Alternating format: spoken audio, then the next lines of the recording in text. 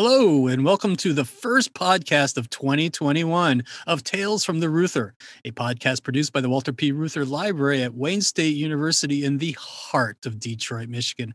I am Dan Golodner, your host, with the ever-present Troy Eller English. Hi, Troy. Hi, Dan. Welcome to 2021. Did we survive? Well, just barely, and I'm not going to call 2021 yet. Oh no, please don't. No. See, we've all seen those clips on YouTube with people celebrating too early and then they get plowed down. Yeah, I'm not celebrating anything. No. It's gonna be a long year still. Yes. But we're doing well, folks, because we wear our masks, don't we? Oh, all the time. All the time. Wash our hands. That's what we do constantly. So we have another podcast that is not being made in the Ruther Library itself. But we do, Troy and I and the staff of the Ruther do head down to the Ruther to handle requests for our donors and researchers. But we only commute like twice a week to get down there. And the commuting is very easy. I mean, I call Detroit commuting very cute because I grew up in Washington, D.C., and anybody in the D.C. area knows that commute can be horrible. So imagine in the 1920s commuting from Windsor, Canada to Detroit. Well, first you had to take a ferry. There was no bridge. There was no tunnel. And what I read was in March 24, just 1 month, 337,000 people would take that ferry back and forth. And in 2 years' time, that number was well over 750,000. So, the Canadians and Americans believed that the border was like an imaginary line for those who worked here with proper permits going back and forth. But what about those without permits or who wanted to remain in the United States to work in the growing auto industry? Well, this is why we talked with Dr. Ashley Johnson Bavory about her book, Bootlegged Aliens, Immigration Politics on America's Northern Border, that came out last year. Dr. Bavory, who received her PhD from Northwestern University and is currently an assistant professor of history at Eastern Michigan University, weaves the tale of immigration from the 1920s through the 1930s on the northern border of Detroit and Canada. What is revealed is what happened in Detroit affected immigration policy that we still feel today. What we imagine in our modern mind of immigration to the United States is across our southern border. But about 100 years ago, it was the European immigration coming via Canada to the U.S. that had businesses, labor unions, politicians, and the like creating policy and laws to restrict the flow of those seeking a better life. What we really like about her book is how she dissects some of the events in labor history, the folklore of labor history that we hold dear, and shifts the focus on immigrants' perspective and how immigrants, were used by both sides. So without further ado, let's hear what Dr. Bavory has to say about her book, Bootlegged Aliens, Immigration Politics on America's Northern Border.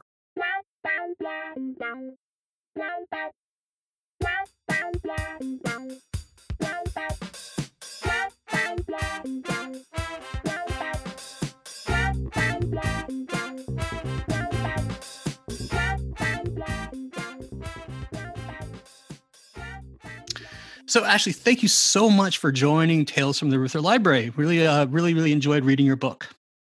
Thank you for having me. I'm so excited to be here. Yeah, even though you're right down the street, too. So this is nice. I guess we should start off with, where did you get the idea to study immigration between Detroit and Windsor, Ontario? And while we're at that, give us a hint why you used Bootlegged Aliens as your title. Great question. Thank you. So I got started in Detroit. I'd actually never been to Detroit at all before I started researching Detroit. I was just interested in immigration. I've always been interested in immigration. I'm interested in the history of people. I love immigration histories of the 1980s that go into particular immigrant groups and cities and neighborhoods, because they help us kind of understand how ordinary individuals, not just politicians, shape the national narrative and major policy changes. So I really like looking at things in that way. So I kind of wanted to do something like that.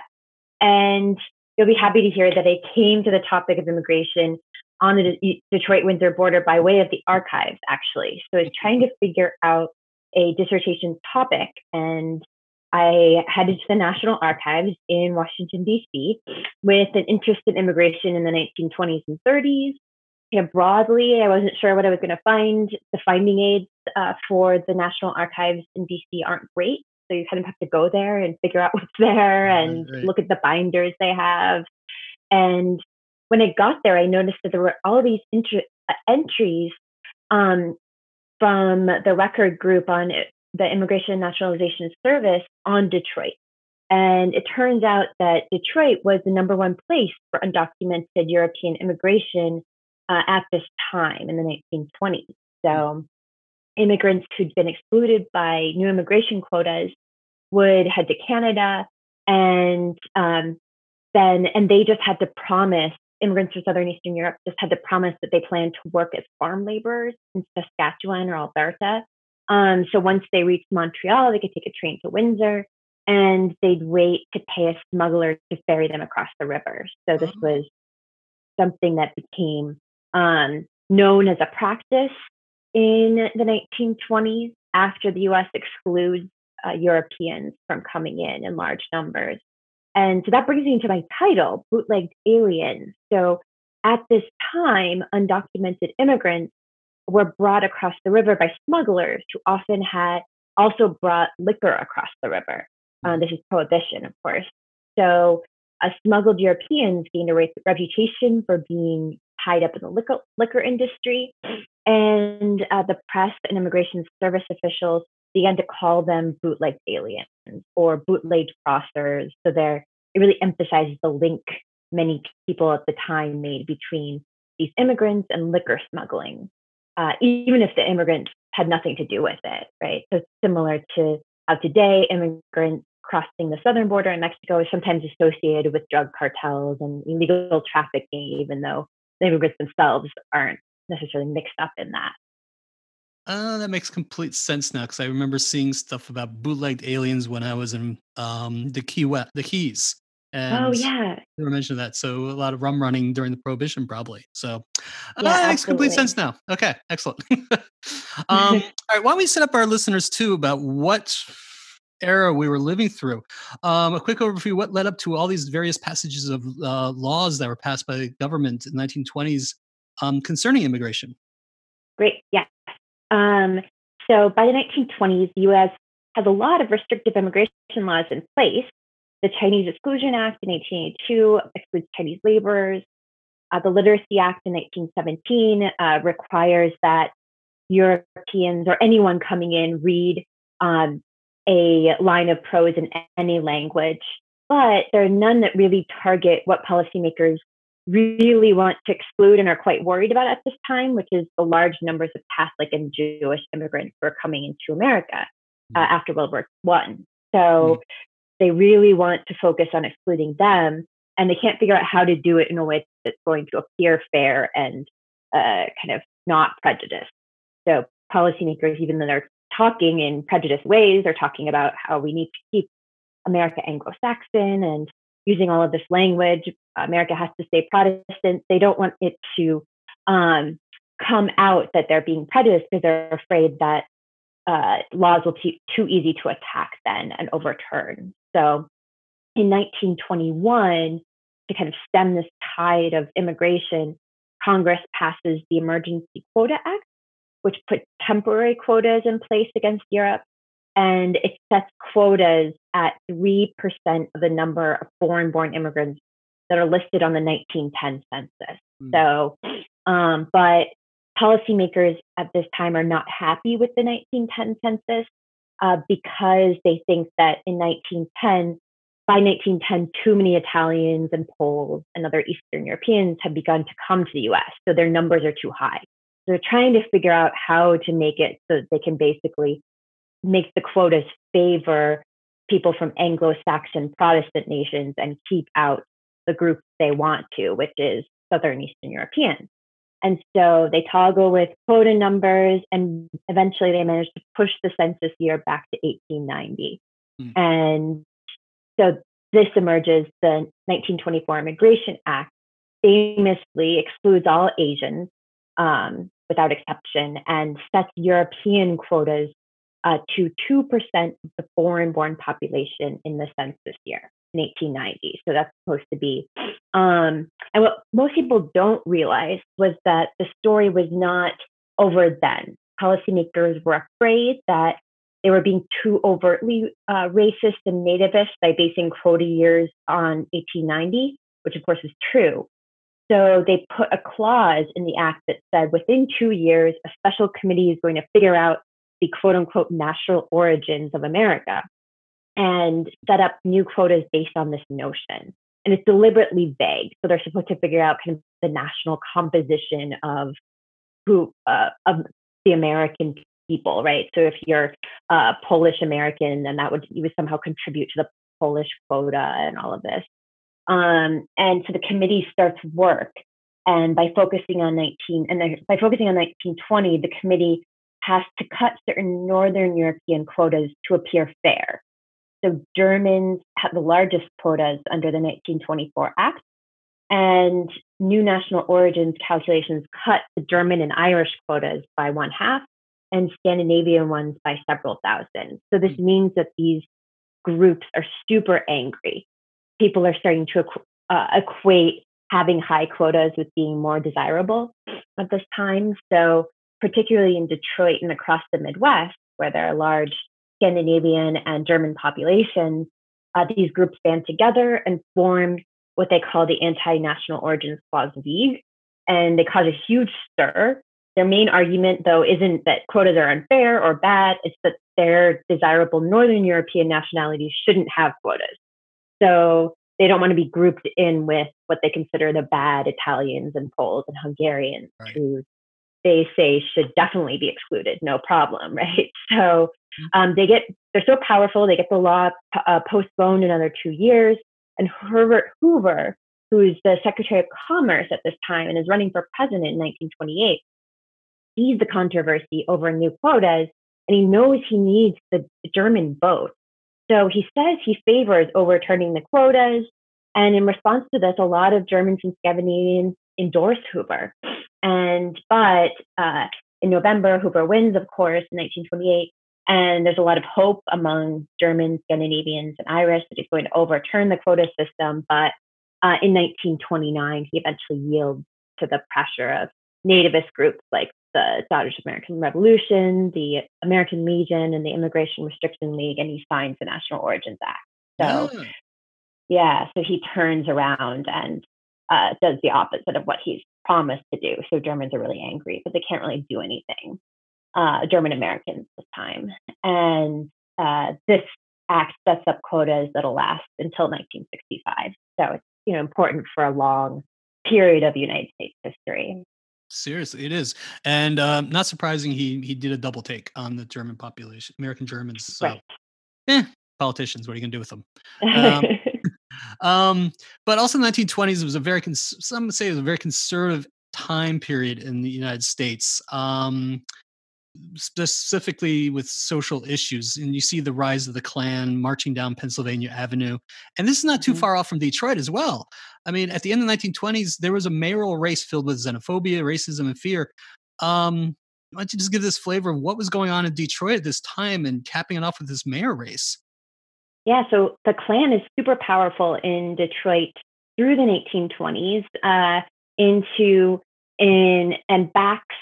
so it focuses, this all comes to a head in 1929 with an important election that pits a Republican named Charles Bowles, who had actually been backed by the Klan previously and had run as a Klan candidate back in 1924 and lost. So he decides to run for mayor again in 1929, and he runs against Democratic candidate John Smith. Smith is a Catholic. He's a Democrat who had significant pull in the African American community and with organized labor. And you really thought that in Detroit, he had the election kind of in the bag, right? He'd won before, and he thought that it wasn't going to be a problem. So Bowles, on the other hand, pulls out some stops of his own. He famously had run for mayor as a candidate endorsed by the KKK several years earlier, but this time he kind of distances himself from endorsing the Klan outright. Instead, he starts to advocate an end to corruption and he starts to emphasize the politics of law and order.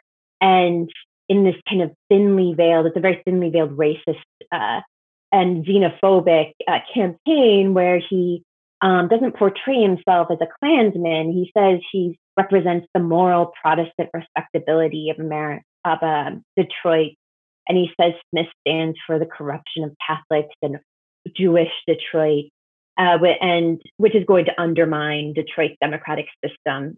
And it really works.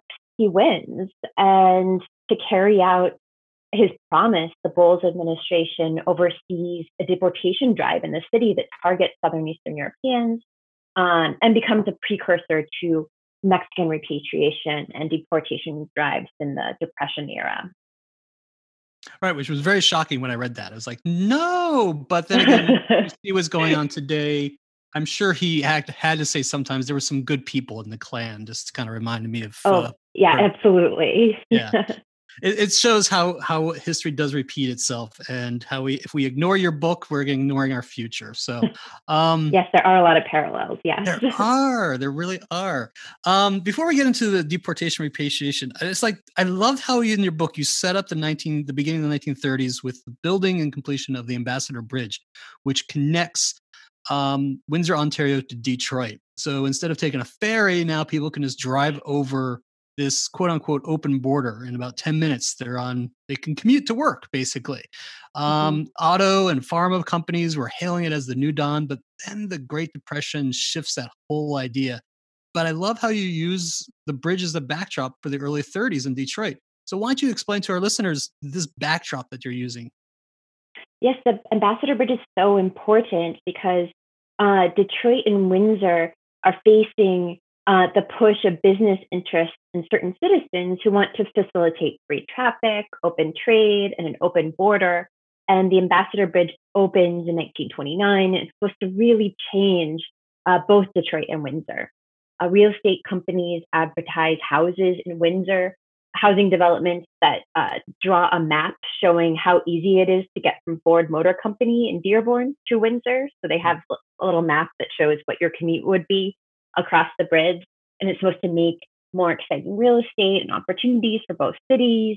Pharmaceutical companies in Windsor and auto companies in Detroit advertise ways an open and easily accessible border. We're really going to turn the area into an international metropolitan region. It's all this focus on international cooperation, how everything's going to kind of between the US and Canada is going to create this better place because they have both sides. They have both sides of the border to draw on talent, to draw on real estate, all of these things. And the Great Depression really changes this. Detroit's decimated by the Depression. People in the US across the world had just started buying cars. And it's one of the first things they decide to go without when times are really tough. So Detroit feels the effects hard, and it's even worse in Windsor. Windsor's industry relied not only on pharmaceuticals, but also was dependent on automobile branch plants. So during the Depression, both nations focused on their own national interests, and neither really wants to emphasize international exchange anymore. So, in fact, President Herbert Hoover famously signs the Smoot-Hawley tariff in 1930 that places import tariffs on foreign goods to protect American products and farmers. So basically, no one is in the mood for open borders and an international exchange, even though, just a couple of years before, it had been something that was so focused on, was kind of the center point of the opening of the bridge in 1929. Right. So a complete switch over. It's amazing how fast it could turn on a pin when it deals with immigration. Which leads up to what we were talking about a little earlier, just before, about the rise of deportation and repatriation is really in the forefront of both countries. What impact did this have on Detroit, and how did Canada and the U.S. lobby for deportation and repatriation? A great question. So both US and Canada lobby for deportation drives during the Great Depression. And a lot of it is actually not about numbers. It's not about, oh, we're going to get all of the undocumented immigrants out and then there's going to be more room for American or Canadian workers. A lot of it is about the fear and about kind of symbolically deporting a certain number of people so that it seems like different governments are doing enough to alleviate the problems, the economic stress of the Depression. So in the US and in Detroit in particular, local police and mayors target Southern Eastern Europeans who have asked for public assistance and then famously turn towards purging Mexicans from the city. And this is in Detroit. So policymakers in the city work with Diego Rivera, who is in the city painting the Detroit industry murals for Edsel Ford of the DIA. And they work to repatriate Mexicans. So Rivera thought that Mexicans should return to Mexico to help the Mexican economy and contribute there. So his was kind of a patriotic zeal. And so somewhere between 15 and 20,000 Mexicans are sent back to Mexico at this time. It's termed repatriation, as if they had a choice, but many are boarded onto trains. Some are even American citizens when they're sent back. So it starts in several waves. And in Canada, local officials look to the US and see this focus on deportations to alleviate economic ills of the Depression. And their new conservative prime minister, Richard Bennett, enacts a policy that allows any immigrant who has come to Canada in the past 5 years and asks for public assistance to be deported. So this may not seem too extreme, but remember that this is the Depression and that people had what they thought were secure jobs are suddenly starving and waiting in line for bread and coal from the state or from the city government. So deportations in Canada were carried out at the local level in this case. For instance, in Oshawa, Canada, which was the home of Chrysler of Canada, local welfare officials reported former immigrant Chrysler workers on public assistance to the state, and they're deported. In Windsor, a handful of men are deported, but Windsor's first Jewish mayor, David Kroll, who was a big advocate of social assistance, actually helped stop the deportation. So it's this big struggle in Windsor over deporting immigrants who are on public assistance. But again, it's a major part of the conversation, and it's really something that governments are using to show that they're helping their nation, right? It's a little bit like the tariffs, like closing the border. Right. Right. Exactly. And speaking of which, with work and employment, you do not exclude much from your book the labor. I mean, labor's throughout your whole book, which is, of course, it's the Detroit story, and it's always there. You take a good look at the Detroit Federation of Labor and its president, Frank Martel's position on anti-immigration. What are some of the things that you can tell us about what the DFL did during this time? Even in the late 1920s, they were very active in kind of like talking about who is the commuter who's coming in and taking jobs. Yes. So the Detroit Federation of Labor figures super prominently in the book because DFL's president, Frank Martel, as you mentioned, thought stopping what he saw as unlawful immigration would allow Detroit workers to finally unionize. At this time, Detroit is famous for being open shop, for not allowing unionization. It's seen as where labor organizers go to die. And so he really thinks that he starts to kind of, it becomes a kind of an obsession with him. And he thinks that if he just stops this flow of labor from Canada into the United States, he's going to be able to unionize his workers. The Detroit Federation of Labor, of course, is an organization of fairly conservative skilled laborers at this time. So we don't have a lot of unskilled laborers working or semi-skilled laborers working within the Federation. But so Martel, back to the story, Martel becomes obsessed with stopping commuting from Windsor. So traditionally, thousands of Canadian workers had crossed the border on the ferry every day to work across the border in Detroit. It made up a major part of Windsor's economy, and it was completely legal. It was protected under the Day Treaty of 1794, which dated to the post-American Revolution era and allowed British subjects to cross into the United States. So in the 1920s, there were about 15,000 Canadian and 5,000 foreign-born commuters coming over from Canada, and Martel takes up this campaign against them.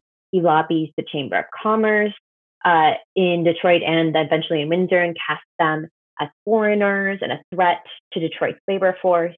And in 1927, the Department of Labor in the US finally passes an order that bans non-Canadian commuters from coming over. But the problem for Martel is that it legalizes the practice for 15,000 Canadian commuters. So over the next several years, Martel works tirelessly over and over, lobbying against commuting. And even when the AFL president basically tells him, look, back off, this is not that big a deal. We Yeah. need to worry about diplomatic issues, the State Department's becoming involved. Martel continues. And so by the end, DFL members are actually waiting at the ferry docks and intimidating Canadian workers and telling them to turn around and go back to Canada. So, they just turns to kind of strong arm tactics by the end. And eventually, by the Depression, the number of Canadian workers has fallen, I think, to around 5,000, but it's still people are coming in. Yeah. And in 1931, also President Martel becomes involved in trying to pass and uphold a law to register all unnaturalized immigrants in the state of Michigan. And again, the new law really galvanizes civil rights groups and immigrant organizations, along with Jewish and Catholic organizations, to fight for immigrant rights. And they think registration and fingerprinting would unjustly target and label non-citizens as inferior. So they managed to get the law overturned by the Court of Appeals, but immigrants at this time certainly would have remembered the DFL and what they would have associated with organized labor's very publicized effort to demonize immigrant workers at the time. Right. It's a complicated history with labor and immigrants because it reminds me that with this beginning of the second immigration flow, you had a lot of immigrants, not a lot, but enough to joining the IWW and joining Yeah. various radical labor side groups and even AFL unions. But of course, crushed by the Red Scare Right. after 1919. So it ebbs and flows, and especially in the 1930s, we have this ebb and flow going on. You look at at some of labor history folklore. You mentioned the Hunger March, where 50,000 marched on the Ford River Rouge plant to demand basically jobs, food, everything, and returned back, and five were killed. But you take a nice deep dive into the Briggs strike, a famed strike here in Michigan, and you spin it with the immigration issues. Why don't you tell us about how you interpreted this strike and the influence on the organizing now of a new kind of union, the UAW and the CIO? Yes, great question. So the Briggs strike, which basically halts automobile production for 3 months in the winter of 1933, is often seen by labor historians as the beginning of organized labor in Detroit. It's kind of seen as the spark that ignites workers' consciousness. And I don't think that's wrong. But just to give a quick overview, Briggs Body Company was notorious at the time for being the worst workplace in the auto industry, the worst place to work. The company had long hours and very dangerous job, low pay. And this meant it employed lots of African Americans, and it also employed undocumented immigrants. So in January of 1933, 450 tool and die workers who were skilled laborers, and most of these workers were of British and Irish descent, decide to strike without the backing of any union, and they want to protest a wage cut. And so immediately the Automobile Workers Union, which was a communist-led union, and the Detroit Federation of Labor backed the strike, and at its height, other workers walk out of the job, and at its height, 12,000 workers struck, and this put 100,000 workers across Detroit out of work. They couldn't work because Ford Motor Company relied on bodies from Briggs, so many Ford companies had to close their plants. So Walter Briggs sees this and immediately calls on strikebreakers and sets up temporary barracks inside the factory gates to house them. And the strike ultimately fails. Labor historians see this as a moment of possibility. They're not wrong, it absolutely is. But also, the Briggs strike emphasizes the tensions between organized labor and the problem of undocumented and foreign-born labor, of immigrant labor from Europe. I find that during the strike, immigrants from Europe often just had too much to lose. They might have been undocumented, or more likely they might have had a relative who was undocumented and they didn't want officials looking into their situation. This kept them either away from the picket lines or potentially often encouraged them to act as strike breakers. So a labor union pamphlet that actually founded the Reuther encouraged workers not to be divided over racial or national backgrounds, which suggests that, of course, they were. So this becomes a major problem for the strike. So I can look at it from this angle of immigration and how workers are divided over the issue of immigration, of documentation, of where who should be included in the labor strikes and the labor movement. And so I think this matters for the UAW because people like Walter Reuther and other organizers see this. They remember the effects of the brig strike. And when they finally decide to manage to organize unskilled workers, they take great care to reach out to Southern and Eastern Europeans. They're particularly sensitive to the issues of documentation, particularly as the union movement gains some momentum. They hire Stanley Nowak as the kind of liaison with the Polish, but also the rest of the Eastern European community. And they tread lightly on issues of citizenship. And this is because organized labor had such a nasty reputation as being anti-immigrant in the 20s. So they're really trying to make an about face. And I think that some of this legacy really contributes to some of the choices that these early organizers made in the 30s. Right, and that harkens back to what I was talking about earlier. In the 19 teens and the 1900s, that's how unions were bringing the immigrants together. That stroll is like, we are in this together. Absolutely. Don't keep looking at each other as your enemy, but the enemy is right in front of us, type thing. So I'm glad it worked out. Maybe they had an archive to look at. I'm not sure. You can take that out. Definitely a memory. Yeah. We've been talking about the US a lot, but what about Canada? This is something that blew my mind in your book, specifically during the Great Depression with the various camps that Canada set up in Port Arthur and Kenora. That's an amazing story right there. But I would like to know but Canada history, they changed the view of the immigrants and the quotas and everything like that. And they made the inroads that America could not and have not done. So there's something there. So why don't you just tell our listeners what about these camps that were set up during the Great Depression?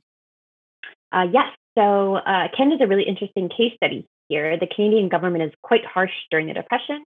It, of course, interns Japanese Canadians like the United States, interns Japanese Americans, but it also sets up relief camps or work camps to employ the thousands of young Canadian men, many of whom are immigrants who are out of work during the Depression.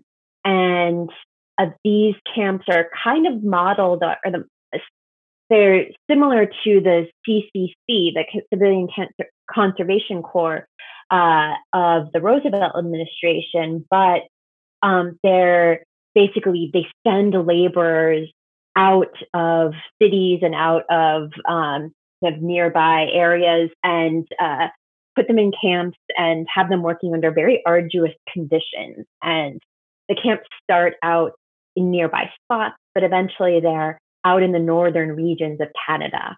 And in these, they have men building roads, clearing snow, making trails. And one of the goals of the camps is to keep these kind of what they call transient, suspicious workers from unionizing, organizing, or from joining the Communist Party. There's a lot of fear about these groups, and the idea is that the Prime Minister at this time really wants to just get them out of cities and kind of keep them apart from the general population. And a lot of the people who are being sent to these camps are first generation or immigrants themselves. So they're people who had come to work in Canada during the 19 teens, 1920s, and have found themselves without jobs. And so I think what's different, though, about Canada is that after World War II, instead of focusing on toughening up the border and deportations like the US does, Canada advocates a more multicultural vision of the nation, 2 million immigrants. And at this time, there's huge immigration, whereas the United States still has quotas in place. In the 1950s and 60s, 2 million immigrants and 250,000 refugees come to Canada from across the world. And in the wake of and then this is in the wake of World War II. And in 1967, Canada sets up a point system for immigration that's supposed to eliminate racial discrimination. It doesn't entirely, but and furthermore, in the 1970s, Parliament passes a very progressive law that exempts refugees, families, and relatives from the point system. So the post-war kind of sentiment and fervor in Canada was to make it better for immigrants to be more open, to be more multicultural, whereas in the US, policymakers focus more and more on deportation, on closing the US-Mexico border. For more on that, I'd point you towards Adam Goodman's new book, The Deportation Machine, that just came out a couple of months ago, that delves into the history of deportation, particularly after World War II, on the southern border, United States' southern border. Right. Well, yeah. So it's incredible that Canada foresaw all this to try to create a welcoming country while we were stuck. Yeah, it's very different. Very different. And these are our neighbors. So, all right, this leads me to the big question about your book. What is our takeaway as a reader? What am I trying to take away from your book? I think my goal in writing this book, and what I ultimately want readers to take away, is that I want readers to understand that in the not so distant past, Europeans, not Mexicans or Central Americans, were seen as America's dangerous, undocumented immigrants. And debates over them focused on industrial centers like Detroit. So it wasn't just the southern border, Texas, Arizona, the Southwest. So if you have European ancestors, they might not have come through Ellis Island legitimately to the United States. They might have smuggled across in an illicit way. So, to kind of rethink this narrative of that often juxtaposes European, quote unquote, desirability against the path taken by other groups into the United States. Right. Absolutely. I'm trying to remember my mom's side of the story, and I think one side of them did come through Canada somehow and ended up in the coal mines in Pennsylvania. So yeah, absolutely. I actually hear, especially living around here, there are all sorts of people who come up to me and say, "Oh yeah, my grandfather has a story about coming over in a rowboat. That's weird, So it turns out people have this in their kind of background. And of course, some people wouldn't talk about that at all, but some people talk about it like, "Oh, I didn't know it was part of this larger movement. I thought it was just him, Right. Absolutely. I mean, I love the beginning of your book where you described, what were they called? The ghost writers? Yes. Ghost walkers. So ghost walkers. Yeah. One way that immigrants would come across was that smugglers this was at a time when the Detroit River was freeze over, and smugglers would cover them in white sheets, and they would cover themselves in white sheets and walk across the frozen river, and they were basically almost undetectable against the backdrop of snow and ice. So they called them ghost walkers. So kind of this great image. It was a great image to set up your book for what we're about to jump into. All right. As an archival podcast, we always love to ask the big question of, and this has been a while. You haven't been in the Reuther in a long time. No, it's been a while. Yeah. Do you remember what's collection? A few years ago, I was there. Okay. All right, let's just say that. You were a Fishman Grant awardee, but do you remember what collections you used at the Reuther, and also what other archives did you travel to construct this great story? Yes, great. So first of all, I love the Reuther Library, and so much of my book draws on research from your collections. Specifically at the Reuther, I relied on the AFL-CIO Metro Detroit papers. So for all the stuff on Frank Martel and the Detroit Federation of Labor, that was all in those records. I also used the Maurice Sugar papers, the James Lindahl papers, Joe Brown papers, and Richard Frankenstein collection, and the Henry Krause papers for information on immigrants and organized labor in the 20s and 30s, largely in the 30s there. And the Reuther also has really great resources on community organizations in Detroit that help me understand immigrant Detroit and what immigrant Detroit looks like. So here I looked at the International Institute of Metropolitan Detroit collection, which has some great descriptions of taken by social workers and women working with immigrant communities about each immigrant community in Detroit, where people lived, what they ate, where they went to church, all of these things.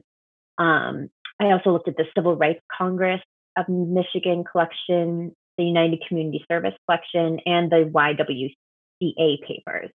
And that's just a sampling of some of the things I relied on the most to craft my story. More broadly, I spent so much time at the National Archives in Washington, D.C., which houses an incomplete yet important collection of the INS papers, the Immigration Naturalization Service papers. And I spent time in the Library and Archives of Canada in Ottawa and the Windsor Public Library. I would cross the border into Windsor from Detroit, where I was staying, or from Ann Arbor, where I was staying. And I remember the border guard would ask me what I was going to do. And I'd say, I'm going to study undocumented immigration in the Windsor Library. And they would invariably pull me aside because that sounded sketchy. But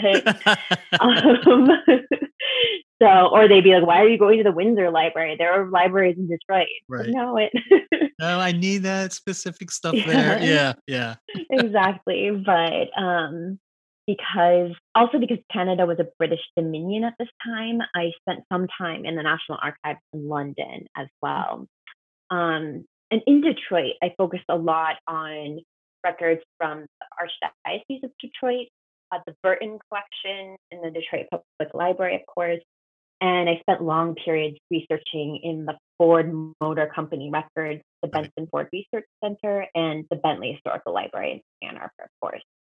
So because the people I was researching spent their lives trying not to be uncovered, it was particularly challenging to find records on them. So I had to kind of find these creative ways to figure out who was talking about them and who was maybe taking records about particular people. But, and with a little research on the ground in these various archives, I was able to piece together a picture of what undocumented immigrants in Detroit would have experienced. And you did that faithfully in your book. You brought life to a lot of these individuals. You told their stories, which was really nice. It kept me reading on and on and on. Thank you. That's what I tried to do. I love the stories of people. Again, brings me back to my the first question. Absolutely. See how we wrap this all around? Yes, it's perfect. Ashley, I do appreciate you being on Tales for the Ruther. And again, your book was wonderful. I learned so much, and I hope more people pick it up. Thank you so much.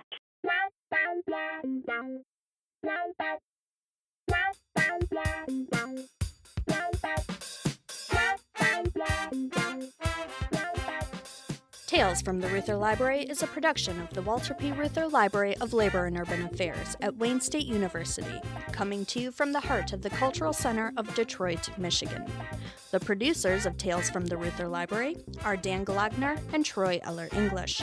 Special assistants from the Reuther Podcast Collective, including Bart Bilmer, Elizabeth Clemens, Megan Courtney, and Paul Neering. Of course, this podcast could not be done without the research and the support of the entire Reuther Library staff. To learn more about the Reuther Library, or if you have any questions, please visit our website at www.reuther.wayne.edu. Thanks for listening. Say goodbye, Dan. Goodbye, Dan. I have grudgingly come to terms with ebooks during this pandemic. How's it feel in your hands? It's all right. It is what it is. I've been reading a lot and drinking a lot of tea, trying to get I thought through. You were going to say something else. Well, I mean, not just tea, but let me tell you what. Troy, we're recording here. Oh, right.